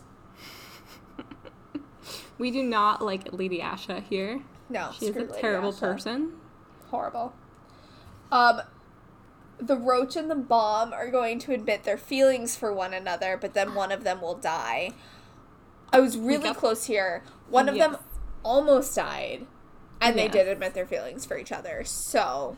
But we got the better end of it because no one died, so... I know, but I was just predicting that we were going to have more, like, hurtful YA, like Harry Potter or Ember in the Ashes. I didn't expect that everyone would live. The book where everyone lives. That's just not the vibe that the first two books were giving me. The only person that died was Locke. Like, that's not even tragic. And died, but we don't care about him. Who gives a shit? I know. Oh, God. Okay. Well, their parents died. So we got all the deaths, like, a while ago. But, like, that's not impactful. Yeah. It was the prologue. Like, who cares? I mean, it was impactful, but yeah. To them, not to us. I know. Okay, so I would say 75% on that one. The Roach and the Bomb one. This one, I thought I did pretty good. The Ghost is going to triple cross and come back on their side, but the Bomb and the Roach are going to make him miserable. I think that one pretty much checks out. Yeah, it does. Nicasia is going to try and convince Cardan to marry her and do something reckless when she realizes he cannot marry her because he's married to Jude already. That did not happen at all, so that one was very far-flung. Nicasia was super chill in this book. We got a good Nicasia this book. We did. Taryn is going to switch sides back to Jude at the last minute. It wasn't at the last minute. It was kind of at the beginning. It was at the very start. So I'm going to give myself 75% on that one. But, like, I at least called it. Taryn did switch sides back to Jude. Yeah. And this was a really random one. And I thought it was probably wrong. But I said since the book is going to need some bittersweet, Heather is not going to want to get back with Vivi. forcing Vivi to deal with her selfishness and her misunderstanding of humans and work on becoming more empathetic. I feel like I wanted more character depth than this book is capable of providing me. Well, if you think about it, we did get a lot of Vivi and Heather in the last book, and then this book we did not get anything. I think we did still get that bittersweetness element, so I'm going to give myself 25% on this, where, like, Heather realized she actually want Vivi, but then they made the deal that Vivi had to erase her memories either way, and then they had to kind of work back to get it on their own terms, and Vivi has to go on her hero's journey of, like, truly realizing how to be truthful in a relationship. So I think pieces of this kind of manifested, but not quite in the way I had predicted. And then this last one is my favorite. I predicted that we would see Roybin's consort Kay for something, but I don't know what. And it was for punching Nicasia. Yes. Loved it. Loved every second of that. Loved it so much. Okay. Julie, I know we talked a little bit about why this is your favorite book of the series, but do you have anything else you want to add? Not too much. I'm just proud of Jude, honestly. She grows up so fast in this book. She does. She becomes a queen. And I just like, oh my god. Okay, the ending of the book where everyone goes into the human world, I want to see more of Madoc in the human world. Like, I am with Vivi. I want to see him struggling. Another spin-off. Because I feel like Oriana would I feel like she would do well. I think she could adapt pretty quickly. She's a very smart woman. Mm-hmm. But Madoc, absolutely not. And, like, not being able to use a weapon, oh my god, he's gonna have so much trouble. He can't just cut the heads off of mortals whenever he feels like it. It's amazing. I would love a spin-off like that. Or, like, some short stories. That would be really cute. I feel like we're gonna need to read a lot of fan fiction. Yes. I want some fan fiction of Cardan in the human world going to 7-Eleven and getting a slushie. Oh my god, people listening, please send us Cruel Prince fanfics. I want him trying every slushie flavor at 7-Eleven. That's my dream. I want him getting Chinese takeout. Although, I don't know if he would enjoy any of that, but still, the idea of it's fun. You know what I imagine Cardan doing? Using those, like, big Coke machines that have all of the different flavors. And mixing them all. Yeah! He's gonna be that menace at, like, the movie theaters and stuff. That's just going insane. And then he's gonna want a crazy sugar high from all. It's gonna be a kid all over again. But they Jude, I love you so much, Jude. Oh my god, this is amazing. This movie is amazing. Can you imagine what we're watching right now? Oh my god. I want this so badly. We don't need a movie adaptation of the first 3 books. We just need a TV show of this. 100%. Of all of the fairies coming and interacting. Someone should do, like, a TikTok mini-series where they do that. That'd be funny. I think that would be so funny. If I were good at animation, I would totally do that on TikTok. BookTok would love that. BookTok would love that. BookTok loves the Cruel Prince. I'm not on it, but I would assume that. I get a lot of A Court of Thorns and Roses on my BookTok stuff. I know. I've never read it. I'm like, I've never shown interest in it, but for some reason it's all over my TikTok page. Are most of them white? Yes. Yeah. White girls on BookTok love to talk about ACOTAR. If you carefully curate your BookTok, like I have, I've spent a lot of time working on this. It gets filtered out eventually, but it takes a lot of time. I would say BookTok is like 70% ACOTAR, Throne of Glass, and From Blood and Ash, and then 30% actually good books. Okay, because all I see is that, and all I like are cat videos and cooking videos, so I don't even know. It must be because, like, I follow you and stuff for BookTok, so maybe I just get, like, the surface level stuff. Fair. If you're interested, let me know. I can send you some really good BookTokers for very specific, I gotta curate my page. nuanced recommendations. Just tell me what you want to get recommendations on, and I can, like, flip around between romance, literary fiction, fantasy, random, like, whatever you want. Thank you. Mm-hmm. But that's all I have. Okay. I put in here that we should do predictions for how the King of Elfheim learned to hate stories, but looking at time, I don't think we should do that. Yeah, I also don't have any predictions for that. Yeah, I don't think there's much to say. So I think we should just get to the sorting. Yes, that sounds good. Okay. Jude. I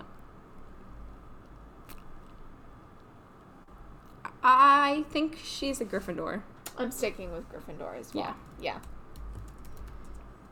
It's just, I can't justify. I was, like, trying to think, like, has she changed enough that I could, like, put her in, like, Slytherin maybe, or, like, Ravenclaw, but she's a dumbass, and she's not She's never coming enough to my house, no. No. And, like, Slytherin, I think the thing is, she's always had this ambition. She's always been very cuspy, right, between Gryffindor and Slytherin, but I think she... eventually her moral compass and like her drive to help those that she loves wins out over her ambition, where it doesn't do that for other characters. So I think that's, Gryffindor just makes the most sense of her, mainly because she's not as like lovey-dovey and like caring about fairness as Hufflepuff would be, and she's too much of a dumbass to be a Ravenclaw. So Yeah. easy peasy. Cardan. Our favorite Hufflepuff. Our Hufflepuff king. We love him. He's such a puff. He is such a good Hufflepuff. And, we always thought this, but boy, was it reinforced in this book in so many ways. He's the simp. Such a simp. The saving of the mortals, the, like, every time he was trying to, like, throw a party or do anything, he was like, come, hang out with me. Let's have fun. If you're gonna be mean, I'm gonna send you to my wife, because I do have to be fair, but, like, I would like to keep this party a good time. 100%. So easy. Taryn. I don't know. I feel like she's still Slytherin to me. Still, you sorted her Hufflepuff last time. Oh, did I? Okay, well, I'm putting her in Slytherin then. Because I just feel like she's like the sort of Slytherin that flips back and forth to me. Where she can't, I think towards the end of the book, she kind of figures herself out. But she just like never quite, she's mostly focused on herself and her ambitions. And it's not till this book that she realizes she needs support. I struggle with ambitions, though. I don't actually know that she has especially in this book. I don't know that she has ambitions. I think, like, if she had ambitions, she would have thought about those ambitions a little bit and been, like, made a plan, even a bad plan, but, like, a plan. But instead, everything that she does is with passion and with, like, fear, and she just has all these feelings that are, like, bubbling out into everything that she's doing. She kills Locke because he just annoys her for the last time, right? Like, she's not planning it. It's accidental. It's messy. It's gross. And then she panics and she's like, help me. I don't know what to do. Like, I don't know how to get myself out of this situation. Please, someone help me. And so she begs her sister to pretend to be her to her husband. Like, not even thinking about the consequences of her actions. And I feel like a Slytherin has enough cunning to, like, just go 2 steps ahead of, like, where you're currently standing, and Taryn doesn't have that. So I'm gonna stick with Hufflepuff, because especially, like, later in the chapter, like, she's making decisions, but the decisions are to protect her sister, protect her family, protect her baby, not necessarily because she wants to gain more power. Okay. At least that's my read on the situation. Vivi. Still a Hufflepuff. Just because I feel like everything that she does is focused around her and her sisters. And then her connection with Heather. Yeah. I agree with that she's very relationship focused. I think I'm going to say she's more of a Gryffindor in this book. Because I think she really steps up. Like, she steps up and, like, owns that things are wrong and, like, wants to figure out how to fix them, take that next step. Will even though she wants to try to keep Jude safe and, like, tries to counsel her to make better decisions, when she doesn't, Vivi will, like, full force, like, go after her and, like, abandon everything to take care of her sister, putting Oak into harm's way, putting their whole family into harm's way, like, returning to Fairy, which is something she absolutely never wanted to do. And I think that's really brave of her, especially bringing Heather to Fairy with them. You know, realizing that, like, that could destroy her relationship given Heather had such a negative reaction last time. So I think she exhibits a lot more bravery and less sort of, like, fiddle farting around is not the right word, but less sort of just, like, jumping from one foot to the other like she did in the last book. She showed a lot more bravery and a lot more readiness to sort of be the hero, which is why I think Heather trusted for her to go on that sort of, like, hero's journey at the end, because she'd grown into her Gryffindor self. Okay, I like that. Matic is still Slytherin. Yes, there is no denying that. We don't even need to talk about it. The worst of Slytherin. He depressed me this book. I don't really need to talk about it much more. Oriana. We really don't get a lot of Oriana in this one. We don't. We get her discovering that she is, or knowing that she is not Terran, and we get her at the end going with Matic.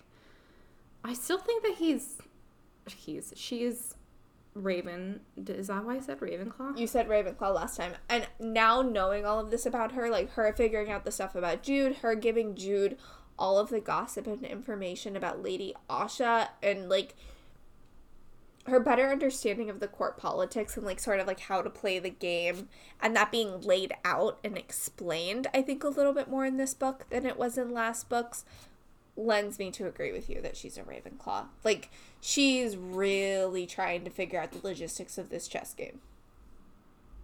And that's all she cares about. I think that's all that interests her. She doesn't actually care about the outcomes or the consequences in the way that a Slytherin or a Gryffindor would.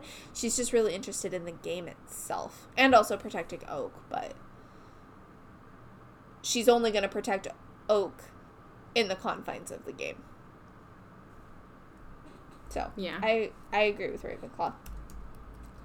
Oak. Takes after his relation to Carton, Hufflepuff. Yeah. He is so sweet and so innocent.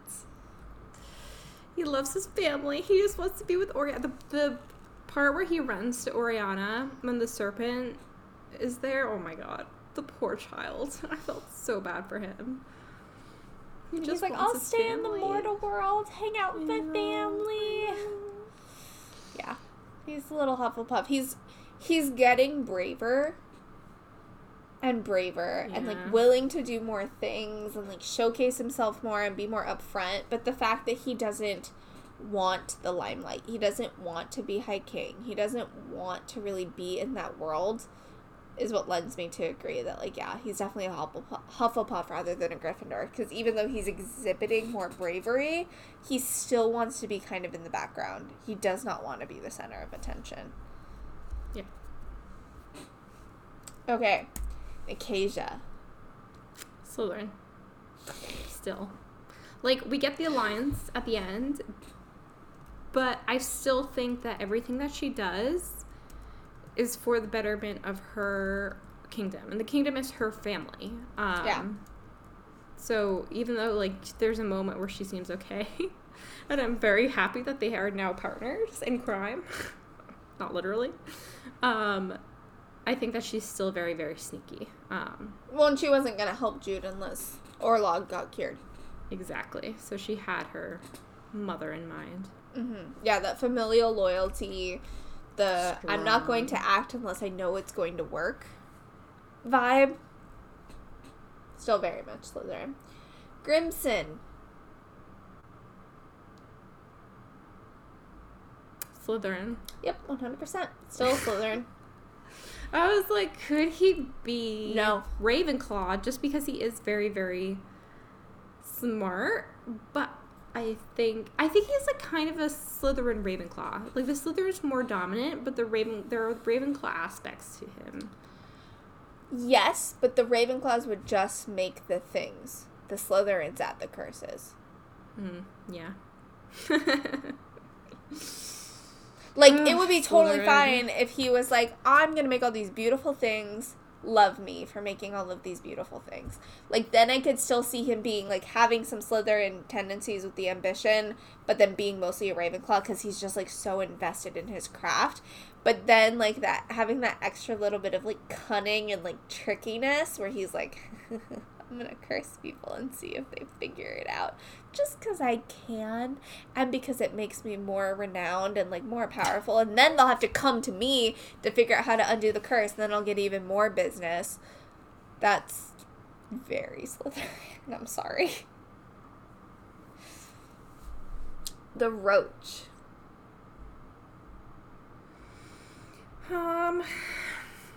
We didn't get much of him in this book, because he was knocked out for most of it. I still think he's a Ravenclaw. Yeah, I'll go with Ravenclaw, too. We didn't really, it's so hard to base him off of anything, but just based on past stuff.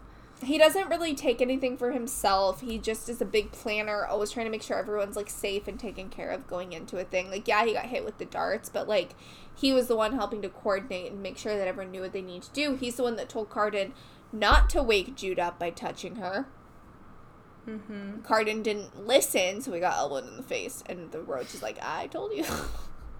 Yeah. So, checks out. The Bomb. What did we say last time? Gryffindor. Yeah, I could see that. Still. I agree, yeah. She's just... She'll throw herself into any situation to protect her friends. Exactly. Yeah. She doesn't care. She's like, I'm disposable. I got you. Yeah, but I got you. I'm going to make this better. She'll, like, show up to help her friends at any moment, no matter what situation it puts her in, whether it's, like, taking out stitches or, like, taking down one of her friends as a potential assassin or, like, trying to save the love of her life. Like, she will just throw herself into it with all the gusto possible. So, yeah, very exactly. Gryffindor.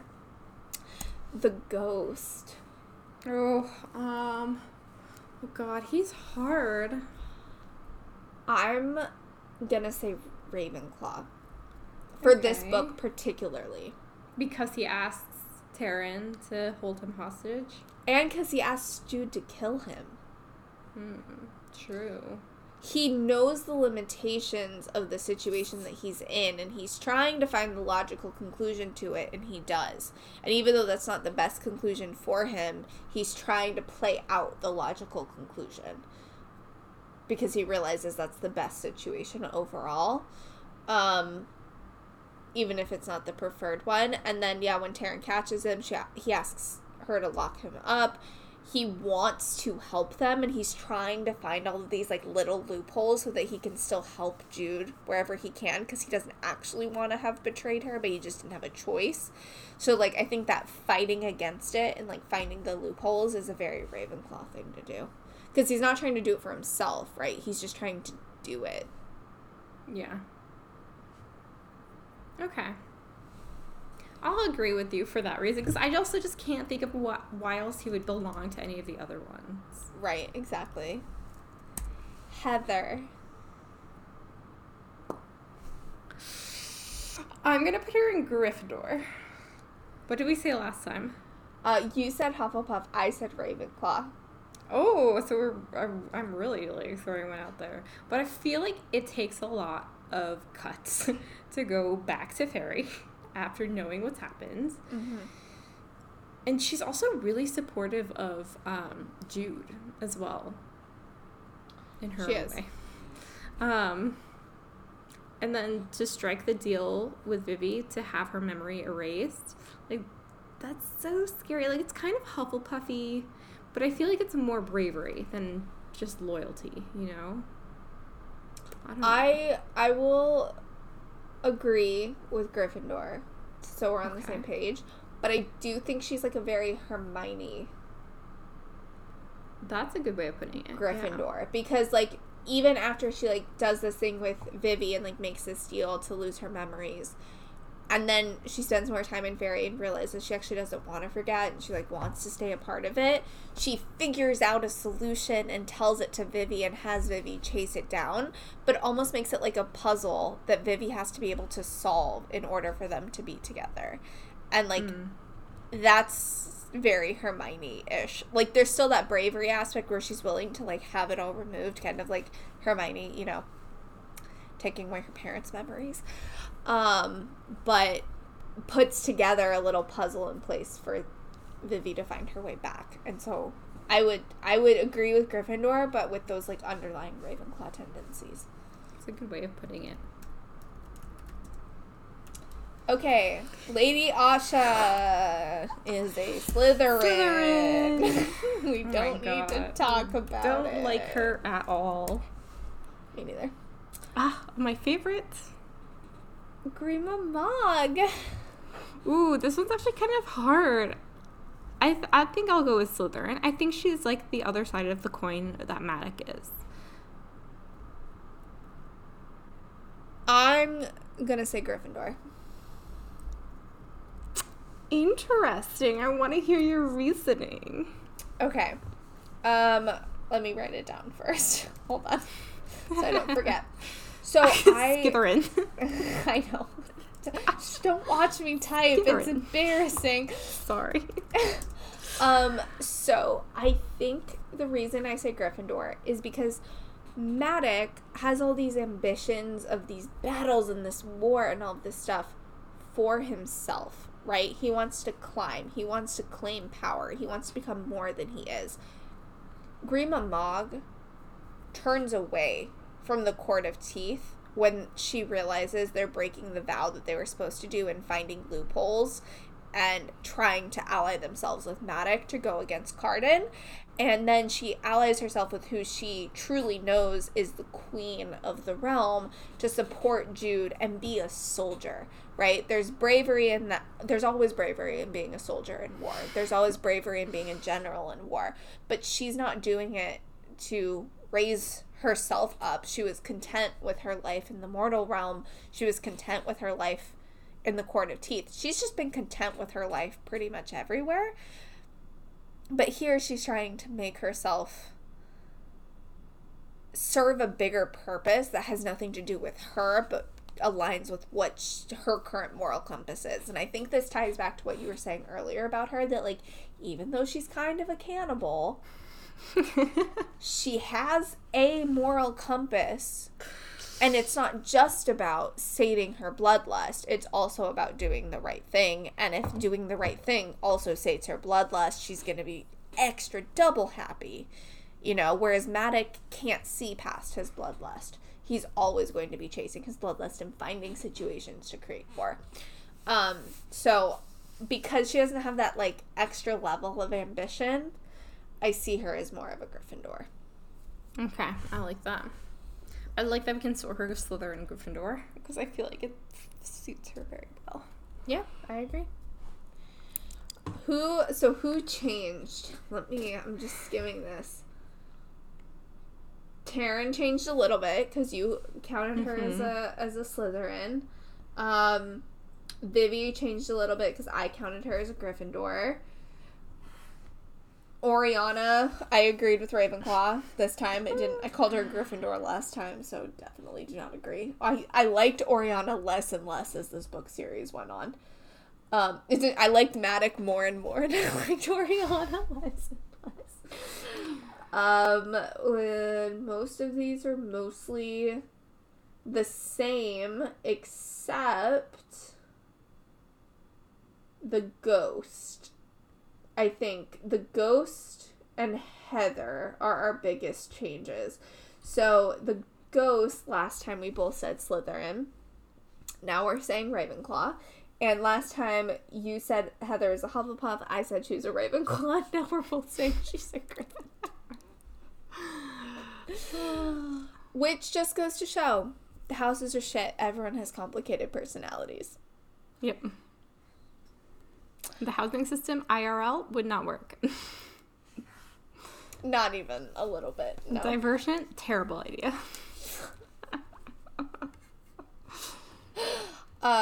Unless you are Divergent, because that's what most people would be. True. That is a good point. All right, Julia, who would you say your MVP for this book is? Grima Mog, which I feel like is not a huge surprise because I went No, on and not on at about all. her. But like getting to like read her kind of entrance at the beginning, knowing where she's headed rather than the last time when I did not know where she was headed and I thought that she was just gonna like be written off at some point. Mm-hmm. She is a savior. She is a true hero of the book. The moment that she helps Jude get up in that chapter that I was talking about, chapter 23, chapter 25, now I don't remember. I think it was 23. 23. 23.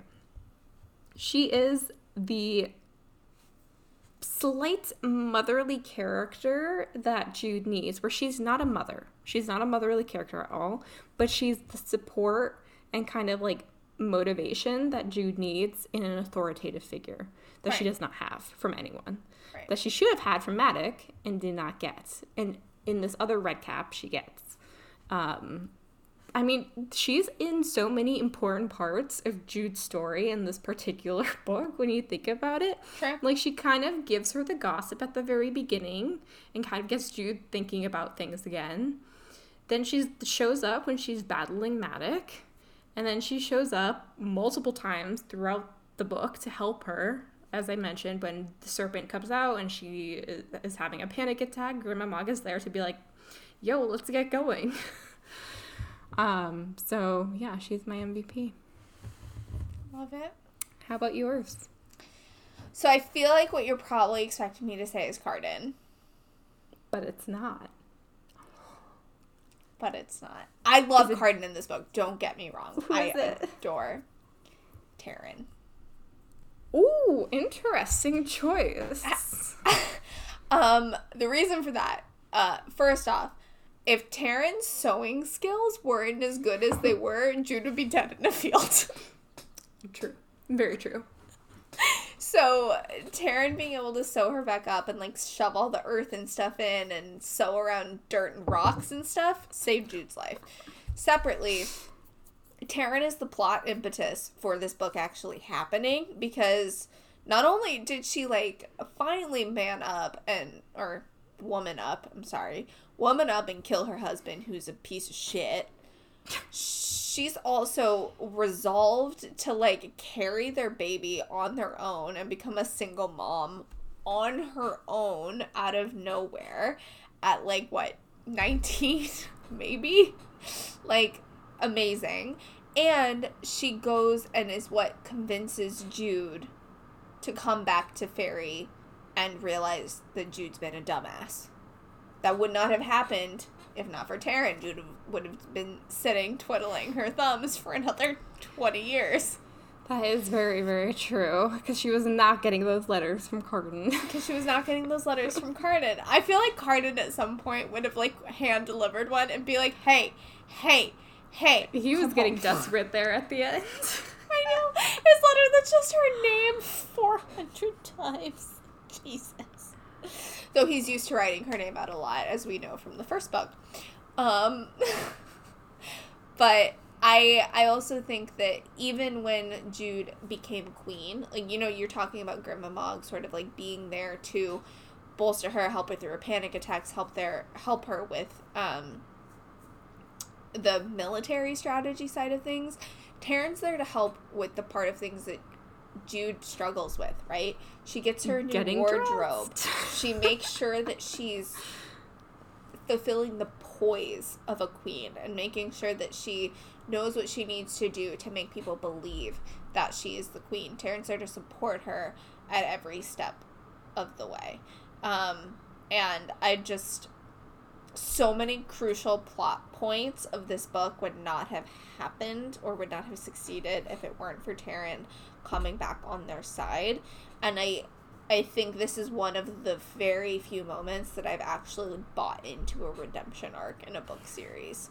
So I'm proud of all of Taryn's growth and how much she's actually learned, how much she doesn't trust Madoc anymore, how much she realized she was doing to hurt their family, and how she course corrected. I think that was huge, and it made a huge impact on the book overall.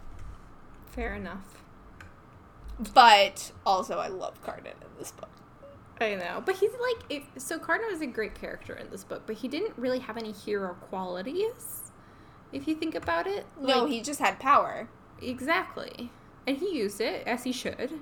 Yeah. But he didn't do anything extra remarkable, I would say. No, he told her that she could come back. That was the big thing. He was very romantic in this book, and that's why I love him. And he also finally got her to a place to let her feel comfortable that, like, he actually loved her. That took a lot of work on his part. Yes, that is very true. A lot of patience necessary. But it's also his fault that she didn't believe that in the first place, so, like... Yeah. So, yeah, I think Taryn's a better all-around choice, even though I loved Juden Cardan in this book. I was, like, squealing while reading the majority of the book. Though, again, for anyone listening to this podcast, I don't know why you're listening to the third book first, but this is not a spicy enemies to lovers romance. Do not read it for that. No, it's not spicy at all. It's also not really an enemies to lovers romance. It's like, it has elements of that, but it is a political intrigue trilogy set in a fae world, and For YA. For YA, there are slight romance elements that is not the cornerstone of the one plot. scene. Yeah, I would not rely on it for that. Because that's why Book Talk gets so mad about it sometimes. Because they're like, you told me this was spicy enemies to lovers. And I'm like, who told you that? Are you listening to a 14-year-old? Because it's also, not. I'm sorry, but back in my day, YA did not have spicy enemies to lovers. This was so spicy for the YA that I read like, up. this is a lot. Oh my god, she was, like, stripping, the tail thing, like, no like, thank you. I remember when the third book, I guess, in the Shatter Me series came out back in, 2013 or something? That was spicy, and that is not spicy at all. Yes, it is. I mean, but in comparison to some other things that I've read in the comparison YA genre, to adult romance, it's not. But even the YA genre. Okay, fair, but like nowadays, there are still adults quoting Shatter Me as like romance epitome on Book Talk, and it's weird. Yeah. So, Lift Your Hips for Me, Love has become like synonymous with Book Talk. Everything, and it's very strange. But it's not a long, written out scene. That's the thing. No. It's not. It has, like, a suggestive sentence or two, and that's where it kind of ends. That's all some people need. That's all some people need, I guess. Sorry. Just don't go to YA for it. That's not what YA is for. No. It's not. Like, I'm all for sex positivity in YA books because teens need to read that stuff. But adults should not be reading that stuff thinking it is the same as their adult romance. It's not. It's a completely different genre. Completely different. Makes me uncomfy. Yeah. So, I think it was handled okay in this book. It was definitely spicier than, like, what was around when we were teenagers, but... Mm-hmm. It wasn't crazy. So, like, it felt right for these characters in these moments, and I just kind of left these teenagers with that. Yeah. And was happy that they found each other, because they deserve each other. Happy they communicated their feelings to each other. Finally! Finally.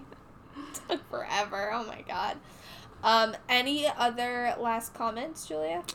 Nope. Oh, man.